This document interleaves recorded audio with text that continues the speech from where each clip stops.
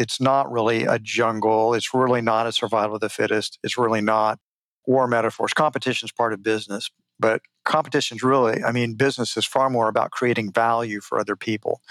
So far more productive metaphors like community, stakeholders, higher purpose. These are better ways to think about business today in the year 2020.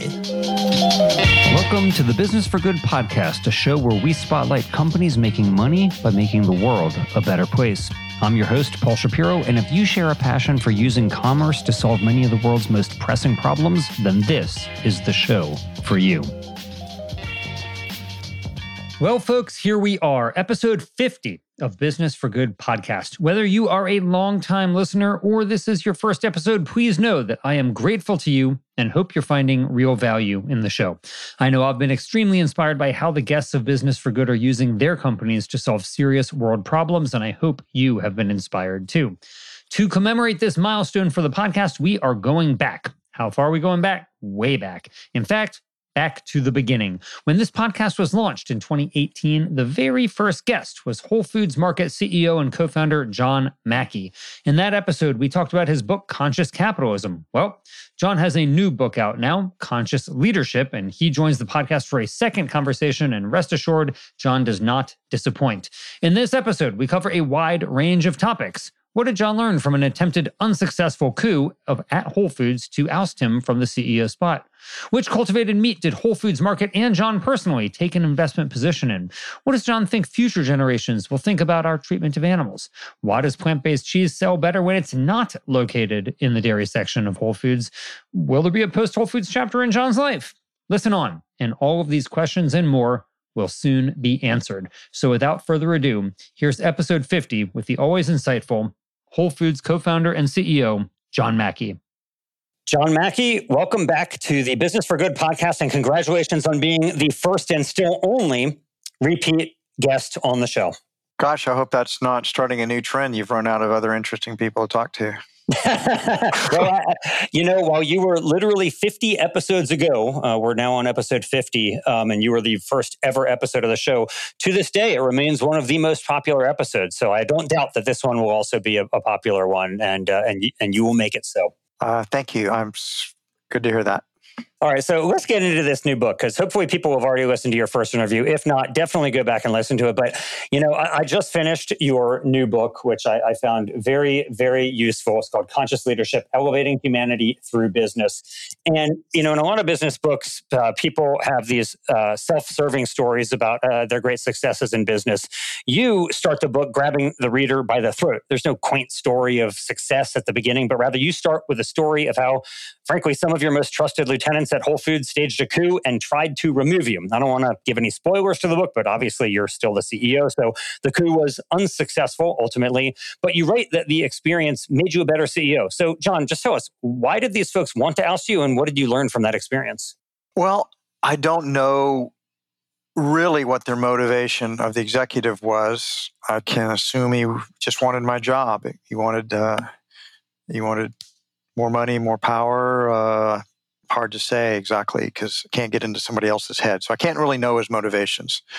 But I'd worked with him for 16 years and I'd considered him a good friend and I trusted him. And so there was a deep sense of betrayal there.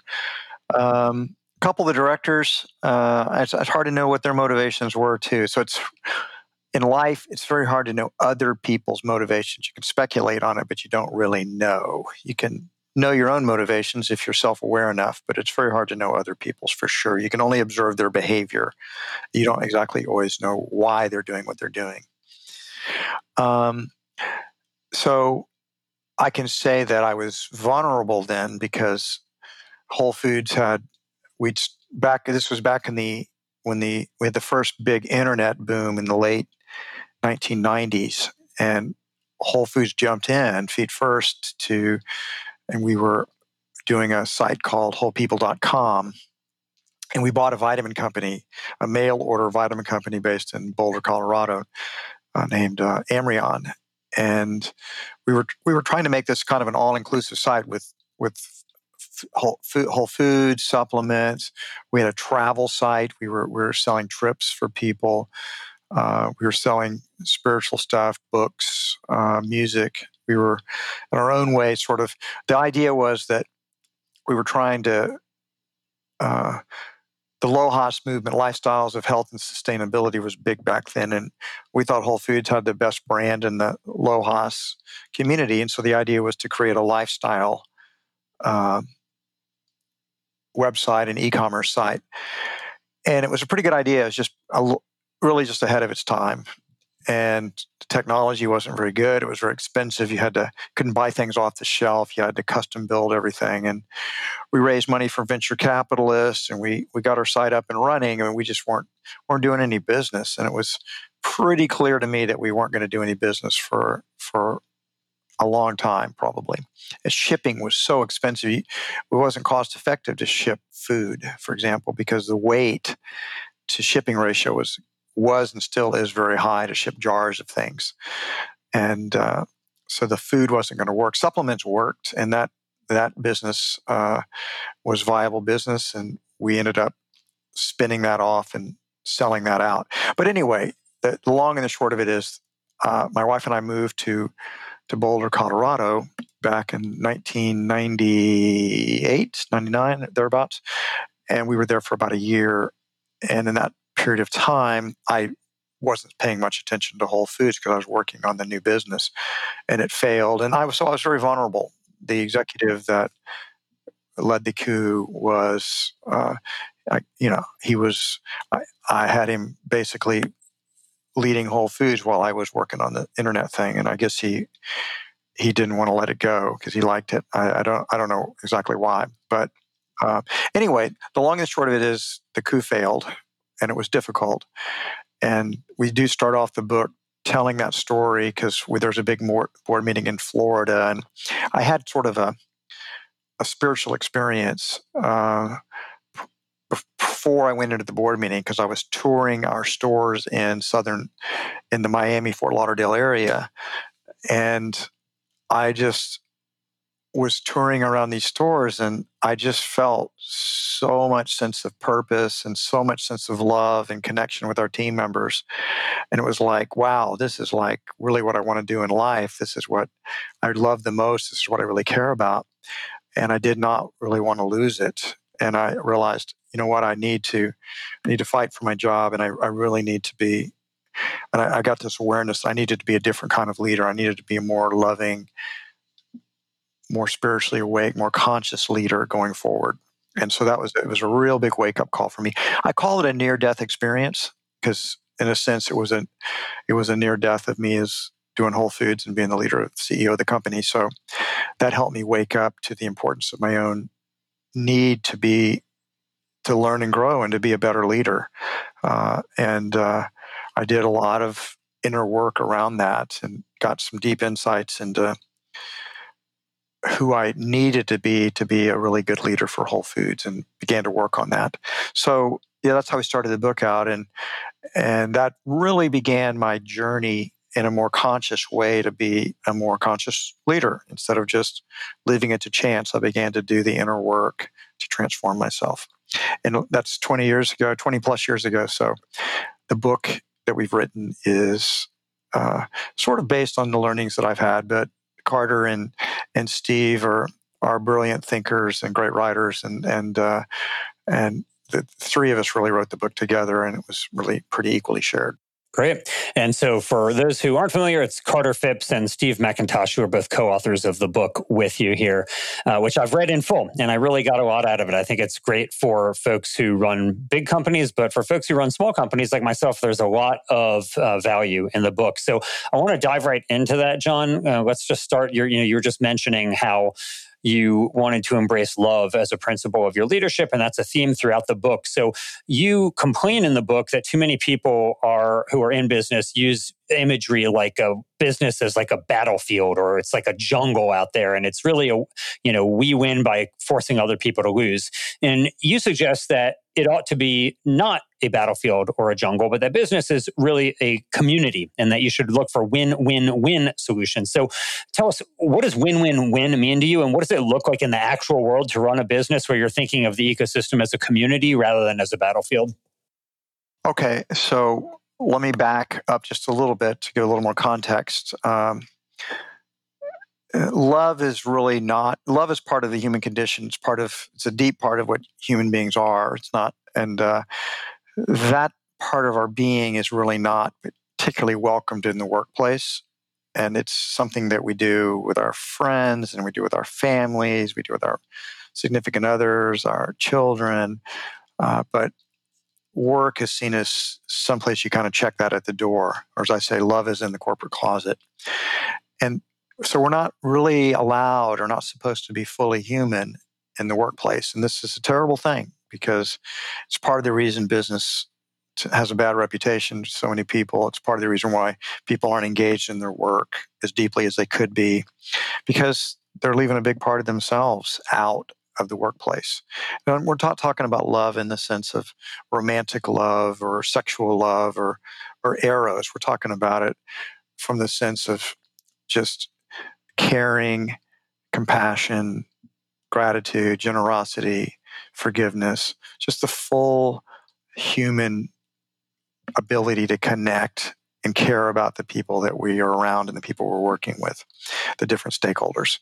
So the reason we can't do that is because the way we think about business is mostly the mental model we have of it is hyper competitive, whether it be war metaphors of kill or be killed, or we're going to conquer those guys, and or we go to the war room and work out our battle strategies, and it's the whole language is very go motivate the troops.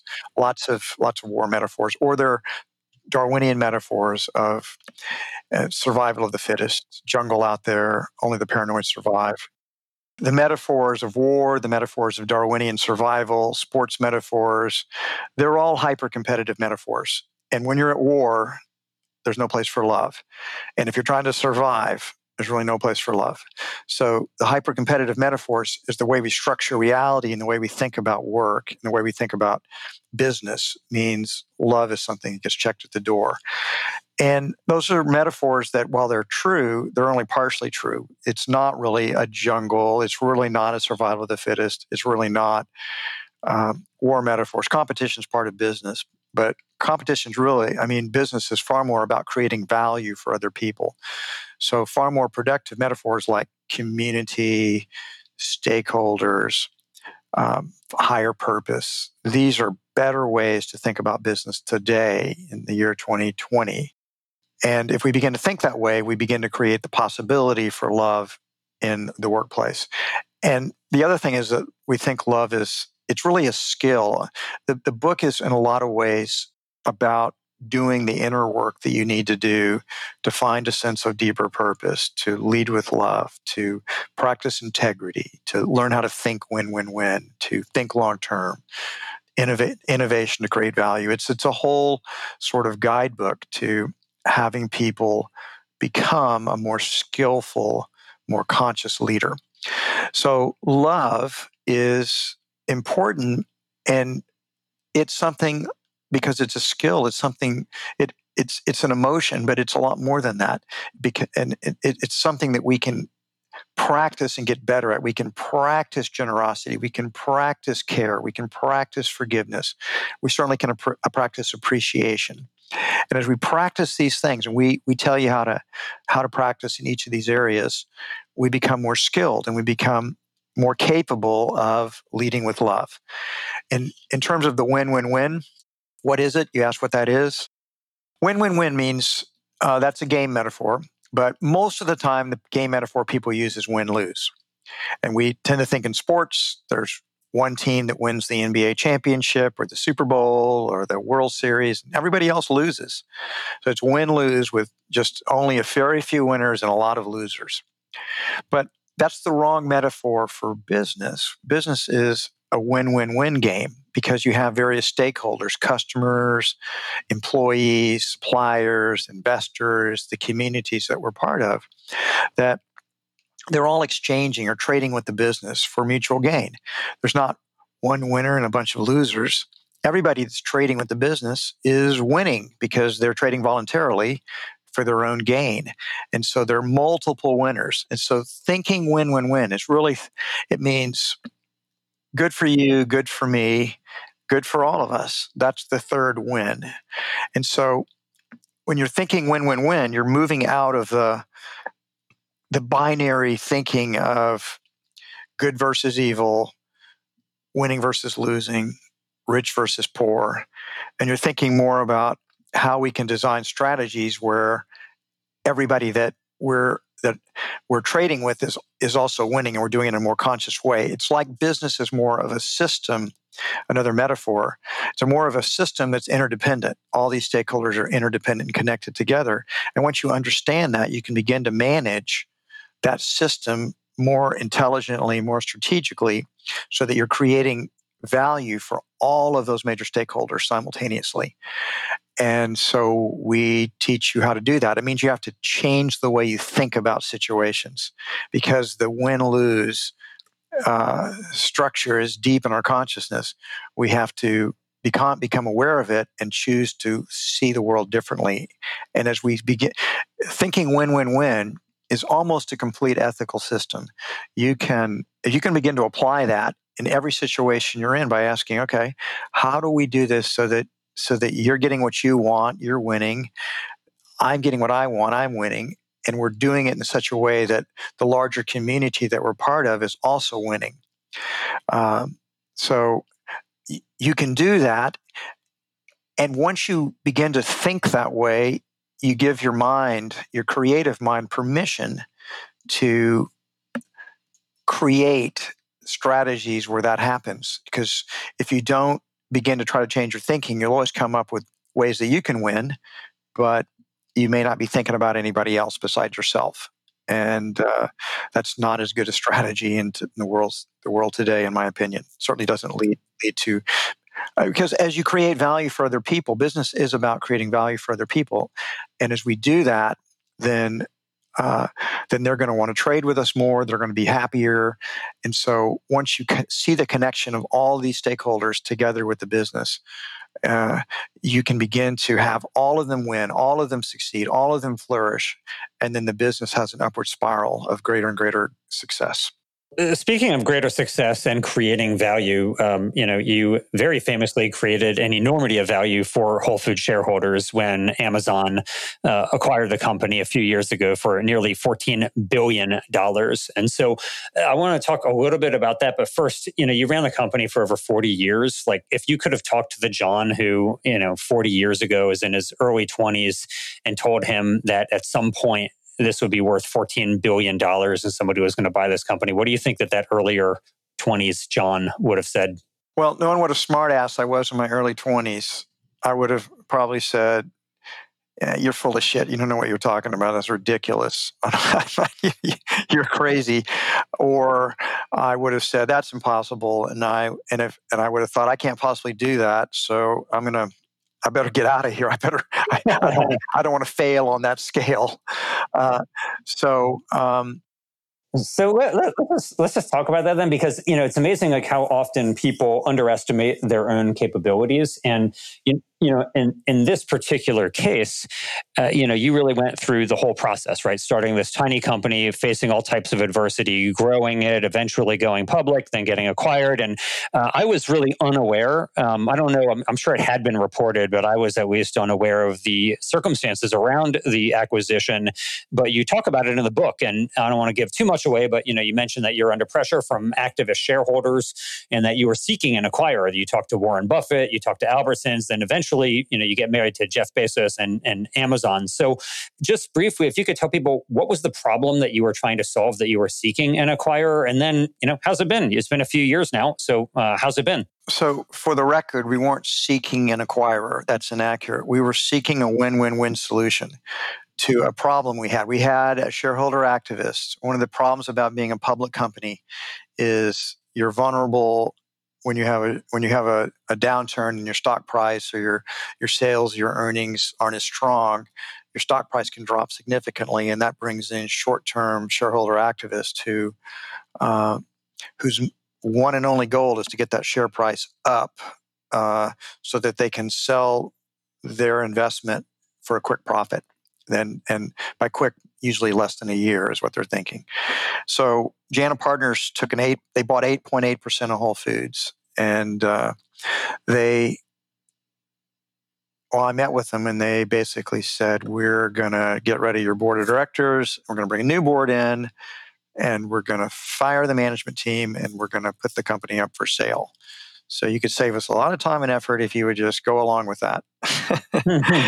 And they were basically going around to the investment community around Wall Street, and they had a whole PowerPoint presentation that, frankly, made Whole Foods wasn't fully truthful. It made us look very bad, depending on the time parameters they put out. And you take the stock at an all-time high, and you take it where it is then. It looks like, well, they're not managing this company very, very well, but they neglect to point out that the stock had gone up 30x from the day that we went public, right? So, but we were trying to look for the win-win-win solution, and what we didn't want to have done is we didn't want to have the board removed. We didn't want to have them. We didn't want them to take over our company and just put it up for sale to the highest bidder, because who knows who would have bought us? Our higher purpose, the values that we'd created, so many people's jobs and livelihoods, and the what Whole Foods stood for, they were all at risk. And so how do we preserve the essence of who we are, our higher purpose, the values that we were trying to manifest in the world? How do we protect that? So that was the win-win-win solution that we were trying to solve. And so we looked at different possibilities. One possibility was to just fight Jana and just get into a fight with them. And that we had a whole campaign to do exactly that. But it would have been expensive. It would have taken us a lot of time. They would have trashed us completely in the media. They would have tried to exert pressure on our board. It was going to be very bloody, and it was going to be a war, and something to avoid if you could. So, but that was something we seriously considered, and we did have a whole plan for that. Another alternative we considered was selling it to somebody that was friendly, like a Warren Buffett. Or we thought about taking it private, and by that we would have ended up borrowing billions of dollars and buying back our stock ourselves, and basically taking it private. The problem with that strategy is we would have burdened ourselves with at least $10 or $12 billion of debt that we would have had to pay off, and we would have made the company very vulnerable. That if we had a sustained economic downturn, like say happened in 2008, 2009, the company probably would have gone bankrupt. So that was a risky strategy. We did talk to Albertsons, but we didn't think they were going to be a good fit for us. So that never really went anyplace. So then it was really about what would be a win-win-win solution. And I couldn't figure out what it was. It looked like we might have to fight with these guys. And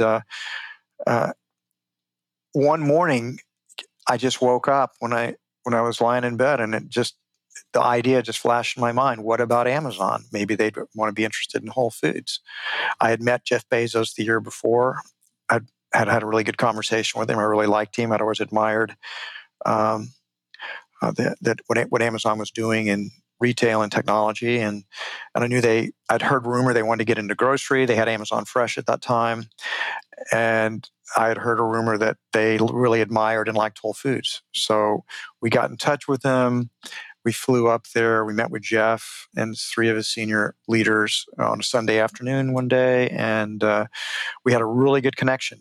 And just a few days after that, they sent a whole team down to Austin. And 6 weeks after we had our first meeting with them in Seattle, we'd signed a merger agreement. So it was a very sort of a whirlwind romance. But that was a win-win-win. And I go into the details about how every one of our major stakeholders gained from the merger: our customers, our team members, our suppliers, our investors, and the larger community that we're part of. Each one of those benefited from the merger. And I've certainly noticed that. I know there have been several rounds of price reductions. And so that's been one of the key things that you've talked about both in the book and elsewhere. And I personally have noticed that myself. So it's definitely a benefit for customers and for the world to have greater accessibility to these kinds of foods for sure. But I do want to ask you, like, what's it been like for you? I mean, you were the top dog of your company for 40 years. And, you point out that even when you're the CEO, it doesn't mean that you're running everything, obviously.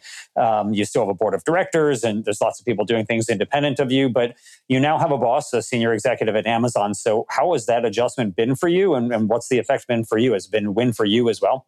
Well, I'm still the top dog at Whole Foods Market, if we want to use that metaphor. But it's different, but it's not as different as people think, because I've always had a board of directors I reported to. I've never been just could do whatever the heck I wanted to do at Whole Foods. That's a myth that people have.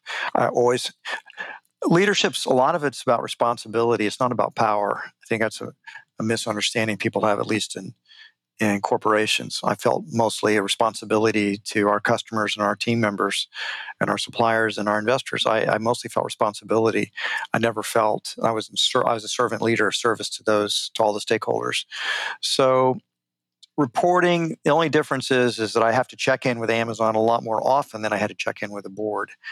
And Amazon looks a lot deeper into the business than the board ever did. And of course, in a lot of ways, we're integrating closer to Amazon. So Whole Foods is still independent, but we are getting knitted closer into Amazon from a technology standpoint. I love the extra discounts that I get when I use my Prime credit card at Whole Foods. That's a pretty sweet deal. Yeah, that is. I always tell people, if you're a regular Whole Foods shopper or a regular Amazon shopper, you really should get the Amazon credit card, because you're going to get 5% back at both Amazon and Whole Foods, and it's a no-fee card. So that's 5% is a lot of money over a year if you're doing a lot of shopping. Yeah, it is. And, this is, of course, an endorsement-free show, but I will say it's what I do, and I can assure you that I have appreciated it greatly. So thank you. So let me just ask you, before we get into the topic, as you know, that is near and dear to my heart, we want to talk about animal welfare, we want to talk about alt meat, but just briefly, John, about the pandemic. So you've been in the news lately for saying that, for making some predictions about how you think grocery shopping will or won't change post-pandemic. So, right now we're toward the end of 2020, but presumably the pandemic will end at some point. What do you think it's going to look like for grocery shopping in general, not just at Whole Foods, but grocery shopping in general after the pandemic? Yeah. The Wall Street Journal put a headline out when I talked with those guys that fundamentally was not what I said. So I always like the opportunity to correct that narrative. We have a comparable base of subscribers as the Wall Street Journal, so surely correcting it here on Business for Good will assuredly correct the problem. Well, obviously, since COVID hit, online shopping and home delivery has gone way up. I mean, our sales literally last quarter were 300% higher than they were a year before. Wow. So we've had a lot of business translate to go online. And so I consider COVID to have been sort of an accelerant to people doing more online shopping. And I think when COVID's over and people feel safe again, we will return, I believe, to very similar reality to what we had pre-COVID. I think we're going to be human beings. They want to go to restaurants. They want to go to bars. They want to go to movies. They want to hug each other. They want to shake hands. They want to be humans. We're convivial, tribal animals. And this hiding out at home, trying to run away from a virus is that's not going to be any kind of permanent state. And I actually do think, I'm very optimistic. I think we're moving past COVID right now. If you look at the statistics, the number of infections, the number of hospitalizations, and the number of deaths are all slowly trending down. So we're beginning to get herd immunity in the United States, not as fast as any of us want. So I'm very optimistic about the future, but I could be wrong. We don't know. Good to be careful and safe.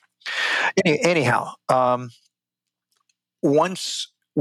some people will never return to shopping in stores, or they won't shop as frequently because they like shopping online. They like the convenience of it. They like they like a lot of things about it.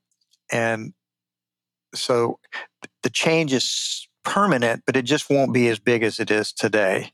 I suspect probably, if I'm making this number up, I don't have any studies or statistics. It's just a gut feeling. Probably half of the sales, I'd say about a year from now or so, half of our online sales will have reverted to in-store shopping for all the reasons that I said. They'll still be shopping online. People like shopping for food. I mean, not everybody, but if you're into food, if you're a foodie, if you like to cook, if you're interested and passionate, you want to sample foods, you just like. I like shopping for food. I do. I admit it. I'm in this category myself. I love shopping for food, and I think a lot of people shop at Whole Foods are cooks, and they like to shop for food, and they want to touch it. They want to pick their own produce out. They want to try new foods. They want to experiment. So I think we're going to see. We're never going to go back to pre-COVID, but we're not going to stay at the level that we're at, or it'll go back down.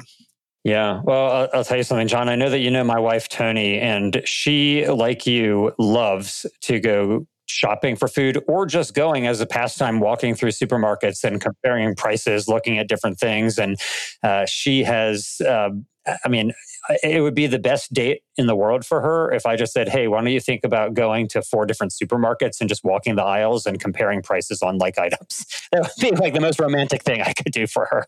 Or it sounds like my kind of gal. Because when I travel around, anytime I visit a city, I always go I look at farmers markets. I look at supermarkets. I look at competitors. I always tour our stores, of course. One of my favorite things to do when I travel to other countries is check out the food scene. You're gonna see different foods that you don't normally see, different merchandising methods. It's fun. It's to me, it's like your wife Tony. I just like doing it. It's leisure, a fun leisure activity for me. Yeah, for sure. Okay, well, speaking of things that are not leisurely for you, I know that you have, in addition to running Whole Foods, also been very passionate about animal welfare, the treatment of farm animals especially. And it can be a stressful topic, so we're not going to get into any graphic cruelty descriptions here, but you make a very compelling point in the book, and you say that you feel like companies like Beyond Meat and Impossible Foods, they've made enormous strides for animals that you don't think could have been caused by charities, that charities, whether it be the Humane Society or others, just wouldn't be able to affect the type of change that companies like Beyond and Impossible are doing. So tell me, what do you mean by that? Where do you think that those type of companies play in the role of the movement to help farm animals? Well, we do write about that in the book, so I'm not surprised you picked that up. And also, that proves you read the book, since that's not front and center of the book. You had to dig deep to find that one. I can assure you, I've read it word for word and loved and really enjoyed it. Thanks, I appreciate that. So, of course, I'm a big supporter of animal welfare movement, and I served on the board of directors for the Humane Society of the United States for over a decade. I've donated to a variety of nonprofits, and they play a very important role for trying to get laws changed and raise consciousness about the cruelty for farm animals, but for not just farm animals, for all kinds of animals around the world. We'll someday look back on what we've done to animals in the last 100 years or so and in horror, just like we look back on things that we've done in our past in America that we're ashamed of.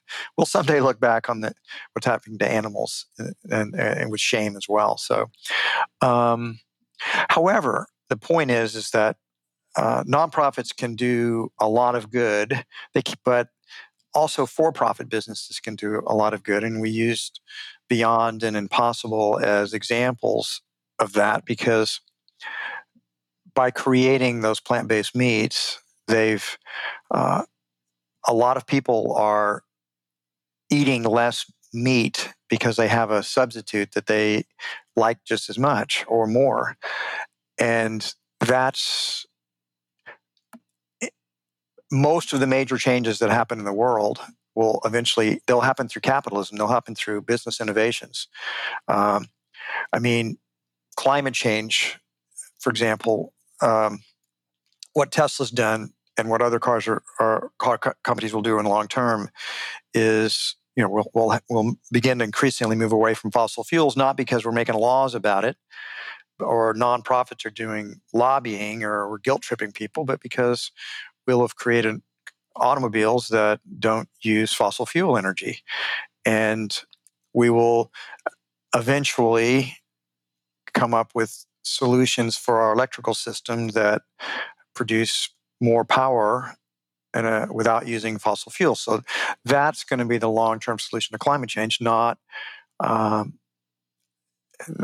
it'll be innovation mostly through private companies that leads to the most lasting changes. And that's the same thing, I think, with animal cruelty. I mean, in just the food sector, you can think about what just eggs and what they've done there, and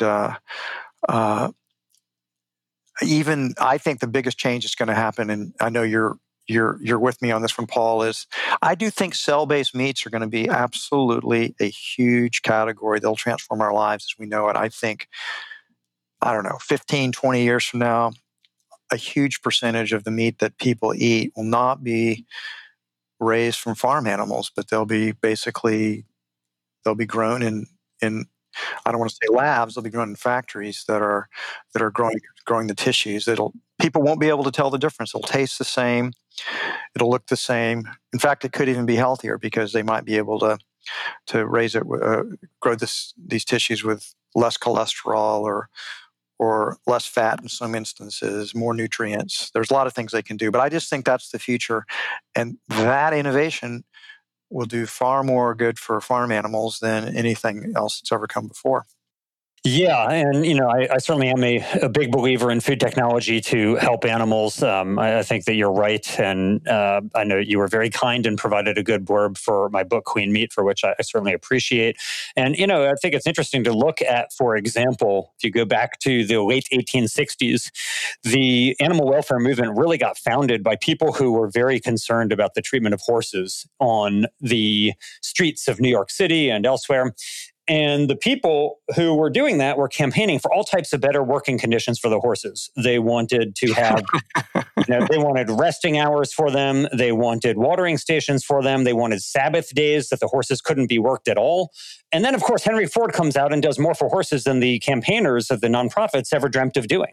I mean, they weren't even dreaming of trying to free horses from being our laborers. And yet Henry Ford rendered the exploitation of horses virtually obsolete.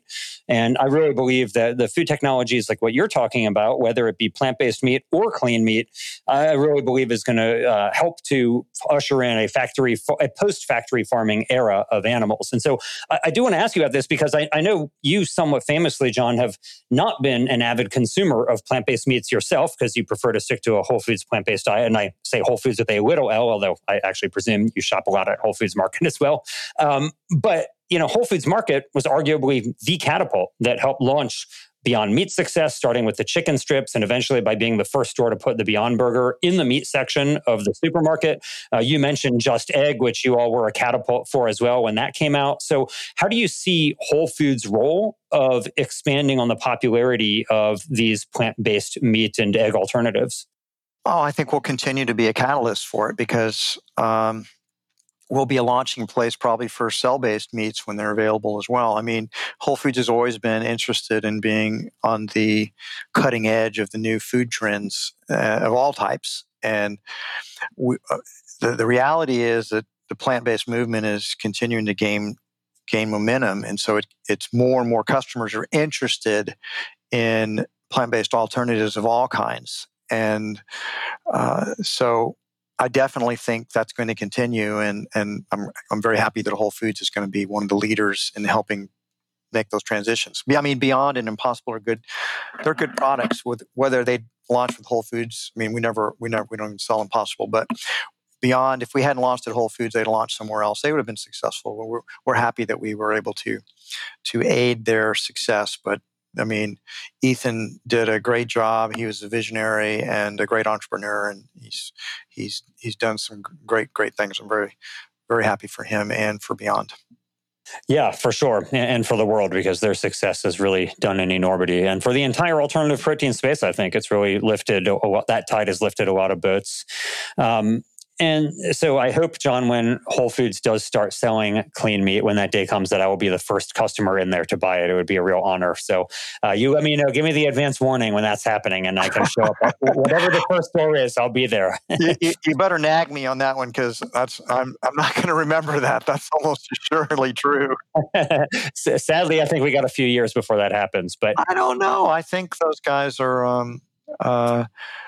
I'll tell you, I personally invested in Memphis Meats, and Whole Foods also made a venture investment in that. So I'm very hopeful that that company is not that far away from being able to launch something. But I'm not in the loop. That's just a hope, not a prediction. Well, little would make me happier than for your hope to come to fruition very soon.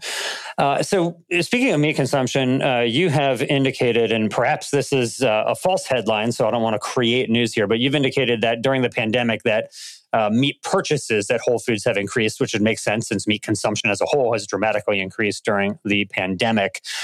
So what do you think it'll take? I mean, before we have clean meat on the market, what do you think it'll take to actually reduce sales of meat, whether it be at Whole Foods or in the world in general? Like, what do you think are the strategies that would actually lead to fewer animals being raised for food? It's tricky, and the reason it's tricky is that human beings, the way we evolved, we are fundamentally addicted to calorie-dense foods of all kinds, and by calorie-dense foods, when we were evolving, they were very rare. We mostly ate plants, and they were tough, fibrous. They didn't have that many calories in them. We didn't have farming, and we just, we ate not that much different probably than the way chimpanzees or the gorillas or the other higher apes ate. We spent a lot of time getting food, and we ate a really super high fiber diet, and we ate animal foods whenever we could find them, and I don't think that was a huge part of our diets, but that was such a dense calorie base. So whenever we could get calorie density in any form, which wasn't easy to do when we were up against it for tens of thousands, if not hundreds of thousands of years during our evolution, we like those foods. So meat is a very concentrated source for calories and protein, and probably not in the old days, but in fat today for sure. We like sugar and honey, and we like things that have a lot of calories in them, refined grains, cheese, ice cream, candy. These are all very calorie dense. So we are easily and quickly addicted to those type of foods. So people will not willingly want to cut down on their calorie density. America's now, it's staggering, Paul. We're 70% of adults in America are overweight. And the most recent data shows 42.5% of adults in America are obese. 42.5%. We're not only a few years away from half of the adults in America being obese. And one thing to think about with that is that, when you look at what are the confounding factors for people who get COVID that actually make them more susceptible to having serious problems, those are them. Those are the problems. They are the problems, and the media doesn't want to report on that because it looks like you'd be judging people for being obese. But there is a high correlation between obesity and diabetes, and obesity and COVID. So it's sad. Right. Well, yeah. And just to be clear, not in contracting COVID, but having problems once you contract it. You contract it, but if most people's immune system fights it off, right?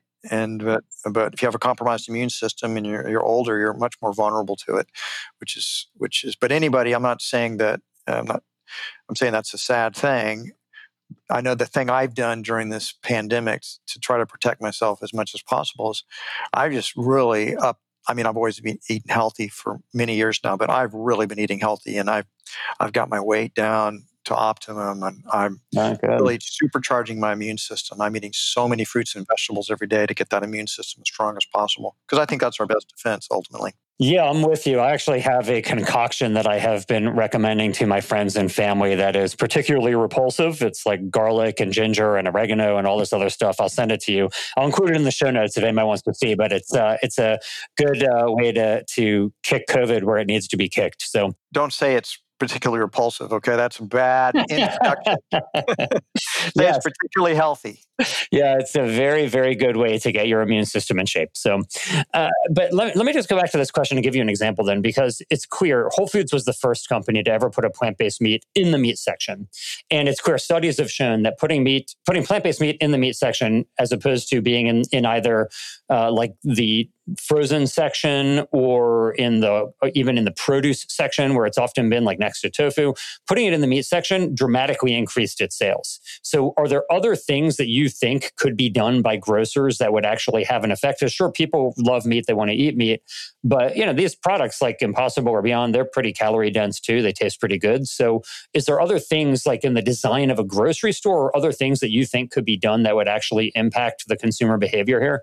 It's interesting that we think the reason why research shows that because it's counterintuitive. You would think that the people that would be buying the plant-based meats would be people that eat a lot of plant-based foods. But in fact, it's not the vegans that are primarily buying it. It's like myself, I don't eat the plant-based meats because I eat the whole foods. I like a black bean burger. What can I say? It doesn't taste like a regular hamburger, but to me, it tastes really good. And I've evolved. I've been a vegan so long now, I don't have the same taste profile that others have. But what's very interesting, what we didn't anticipate, I'm sure Beyond anticipated it, but Whole Foods did not anticipate that the real driver of those plant-based meats has been meat eaters, mostly millennials, and mostly they're environmentally concerned, and secondarily, the health of the animals. But it's mostly lowering their environmental and their carbon footprints that's been driving it. That's surprising when the research showed that. And so they don't care if it's in the meat section. They're happy to be there. I mean, if you're a hardcore vegan, you generally don't want that to be any place close. You don't want to go by the meat department because you find the whole thing kind of repulsive. So it depends upon, at Whole Foods, we generally sell it. Sometimes we sell it in the meat department. We sell it in both places, basically. We also have the plant-based meat and plant-based cheeses, and we put it there as well. And so it varies depending on where it sells the best, but it has sold pretty well when we've located it near the meat department. And it's been millennials that are not necessarily plant-based that are buying it. So it's been very interesting. It's almost a whole new category. It is a whole new category. That's one reason that Beyond has done so well as a public stock. They've invented a new category, and it's here to stay. So I think it's very exciting. But what else? You asked me, what else can you do? You're constantly experimenting with.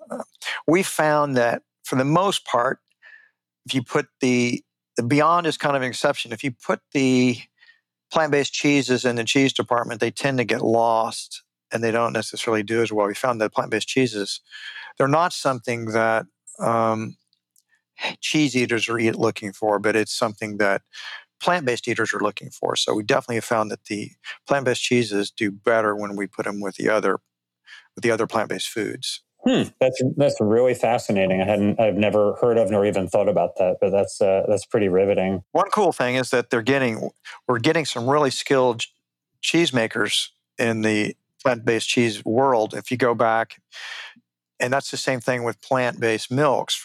We're getting so much innovation there.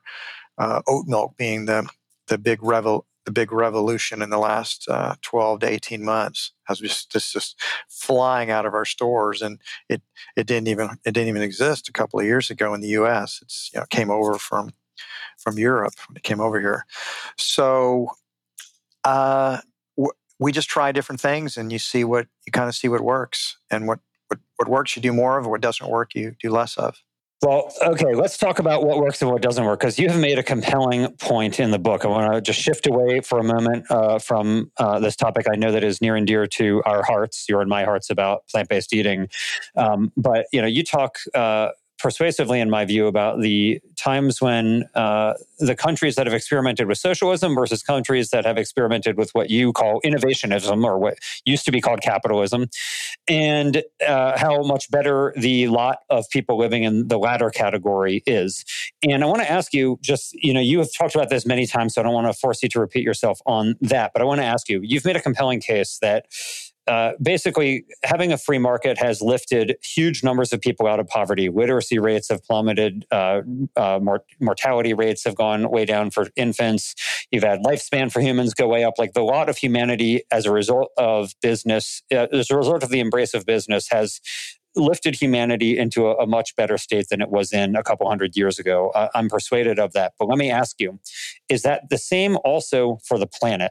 Has our success as business people, as a species, while it has done wonderful things for human beings, what about the rest of the planet? What do you think the track record of business is when you talk about its impact on the planet and the other inhabitants who aren't human? The human species, like every other species on the planet, has evolved to seek to grow larger and bigger, and every species seeks its own self-interest, you might say, and it's sort of, that's the way the DNA works. Humans just became enormously successful, and we were so successful that we were able to expand all over the planet, and we've always done environmental damage. If you go back and you study what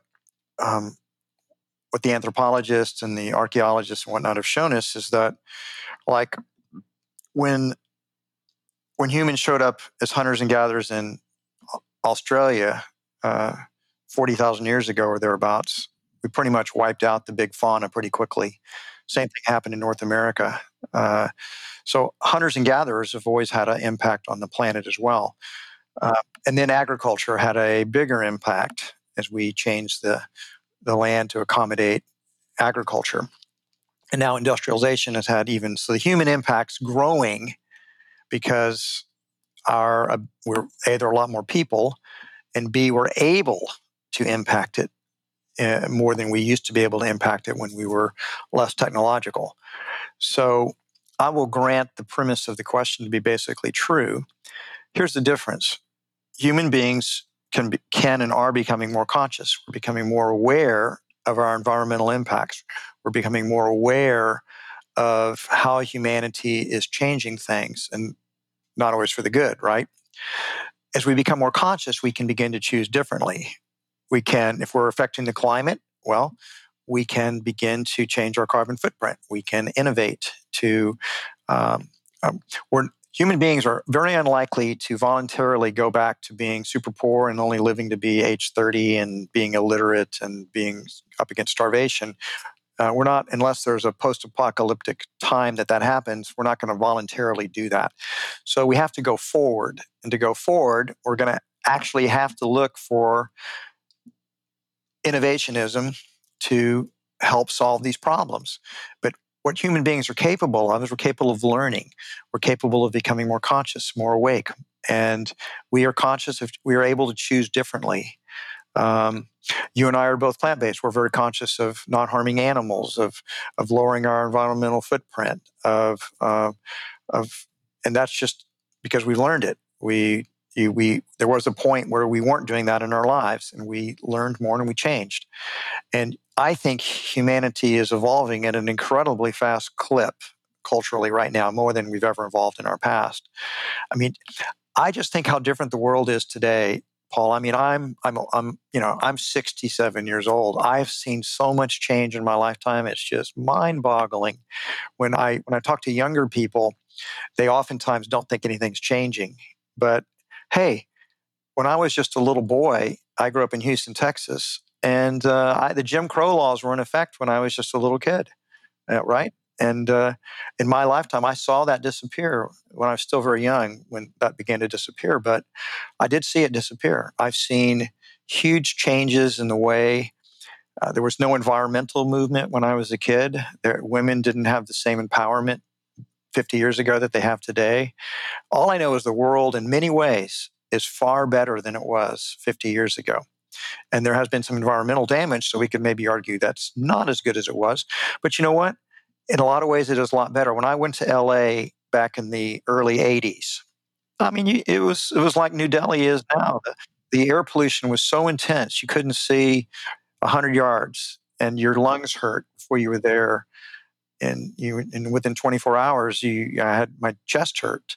Same thing if I go to New Delhi or Chinese cities with the level of pollution so intense. But we cleaned that up. We've cleaned up a lot of our rivers. Our forests we're gaining forestry back in the United States. So in some ways, the environment in the United States is a lot better today than it was 50 years ago. In other ways, it's not as good. But the point is, we are capable of learning, we're capable of changing, we're capable of innovating. And I really believe human creativity is sort of limitless and that we can solve all of our problems. Now, we may create some new problems, and that may be the human condition. We solve some problems, create new problems, and each new generation has to deal with the problems that come from the mistakes we've made in the past. That's kind of the human condition. But I would say the human condition is far better today than it was 50 years ago or 100 years ago or 200 years ago or 1,000 years ago. And I think we're quite capable of solving our environmental issues, and I think we are solving them.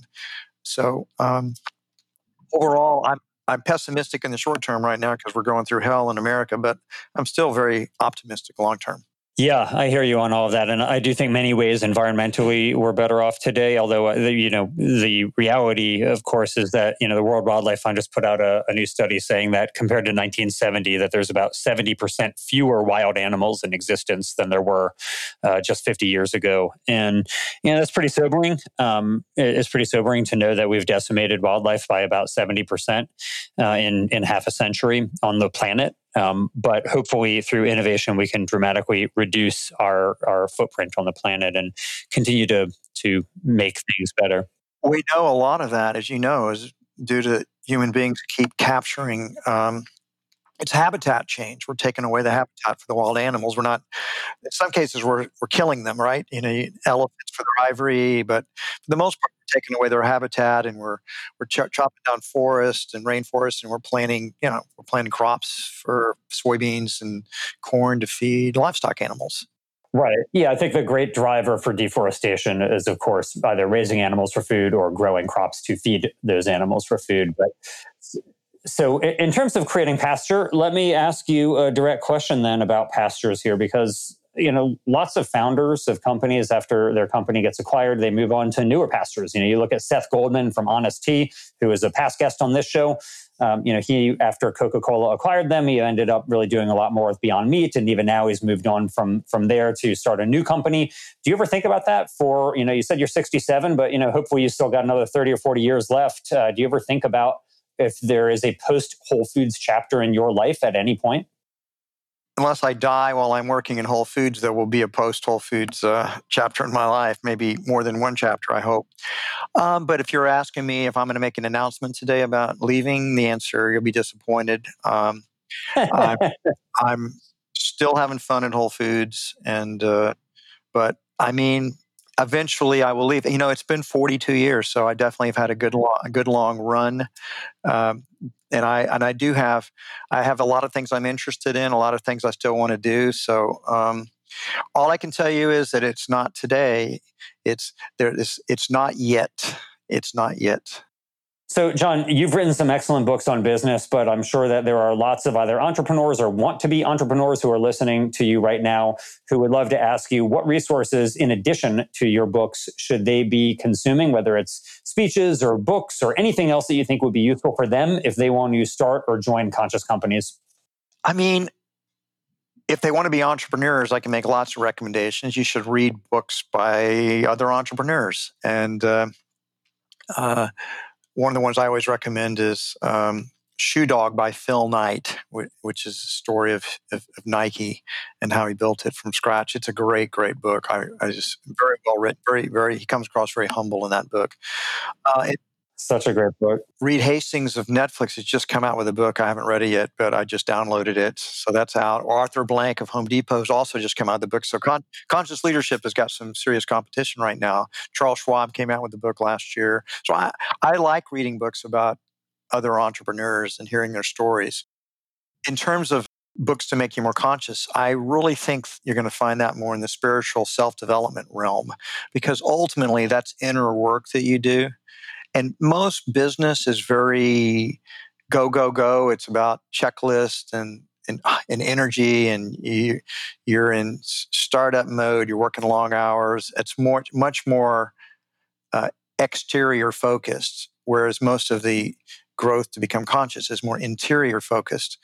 And then you have to get on a path, so to speak. And so I've read tons of books in that regard. A book that I really recommend that is not a long book, but got great exercise in it is Roger Walsh's book, Essential Spirituality. We do reference that a couple times in Conscious Leadership. So, but there's tons of other books, and you just that's all. I don't guess I make any other recommendations. Maybe the Path of Heart is a great book. So that's Jack Kornfield wrote that book. That's a great book. Very cool. We'll include Path of Heart as well in the show notes. And then, so finally, John, there are so many ideas for companies to do good in the world, but are there any that you wish that somebody else would start? You had your hands full for the last 42 years, but have you ever thought, I wish there was a company that was addressing this problem that somebody else would start? I'll tell you what I wish there were a lot more of. I wish there were, we got a lot of plant-based restaurants that are popping up, and I guess the market wants sort of comfort plant-based foods. A lot. There's just a lot of junk food, plant-based foods now, and I wish there were a lot more super healthy restaurants that are really that are whole foods, whole natural foods. Mostly organic, lots of beans, whole grains, sweet potatoes, vegetables, fruits, things like that. I find those to be extremely rare. And it's very unfortunate. So I think that's a huge opportunity for people to open up chains that are really not just selling, like Veggie Grill and selling burgers and hot dogs and fast food, but restaurants that are really selling super healthy plant-based foods. I think that's a real gap in the marketplace. At least they get me as a customer, if nobody else. Very good. Well, if you want John Mackey to eat at your restaurant, you know what type of a restaurant he wants you to start now. So with that, John, I want to thank you for coming back on the show. Your book, Conscious Leadership, Elevating Humanity Through Business, is available for sale everywhere where books are sold. So go out and download or order your copy. And John, please know that I and so many other people will be rooting for your success. And we appreciate all that you're doing to spread the good word about how business can be a great force for good in the world. Thanks, Paul. Hey, when we get post-COVID, we got to figure out a way to connect up in person. That'd be fun. I look forward to that. I can't wait. I'm looking forward to making it happen. Thanks for listening. We hope you found use in this episode. If so, don't keep it to yourself. Please leave us a 5-star rating on iTunes or wherever you get your podcast. And as always, we hope you will be in the business of doing good.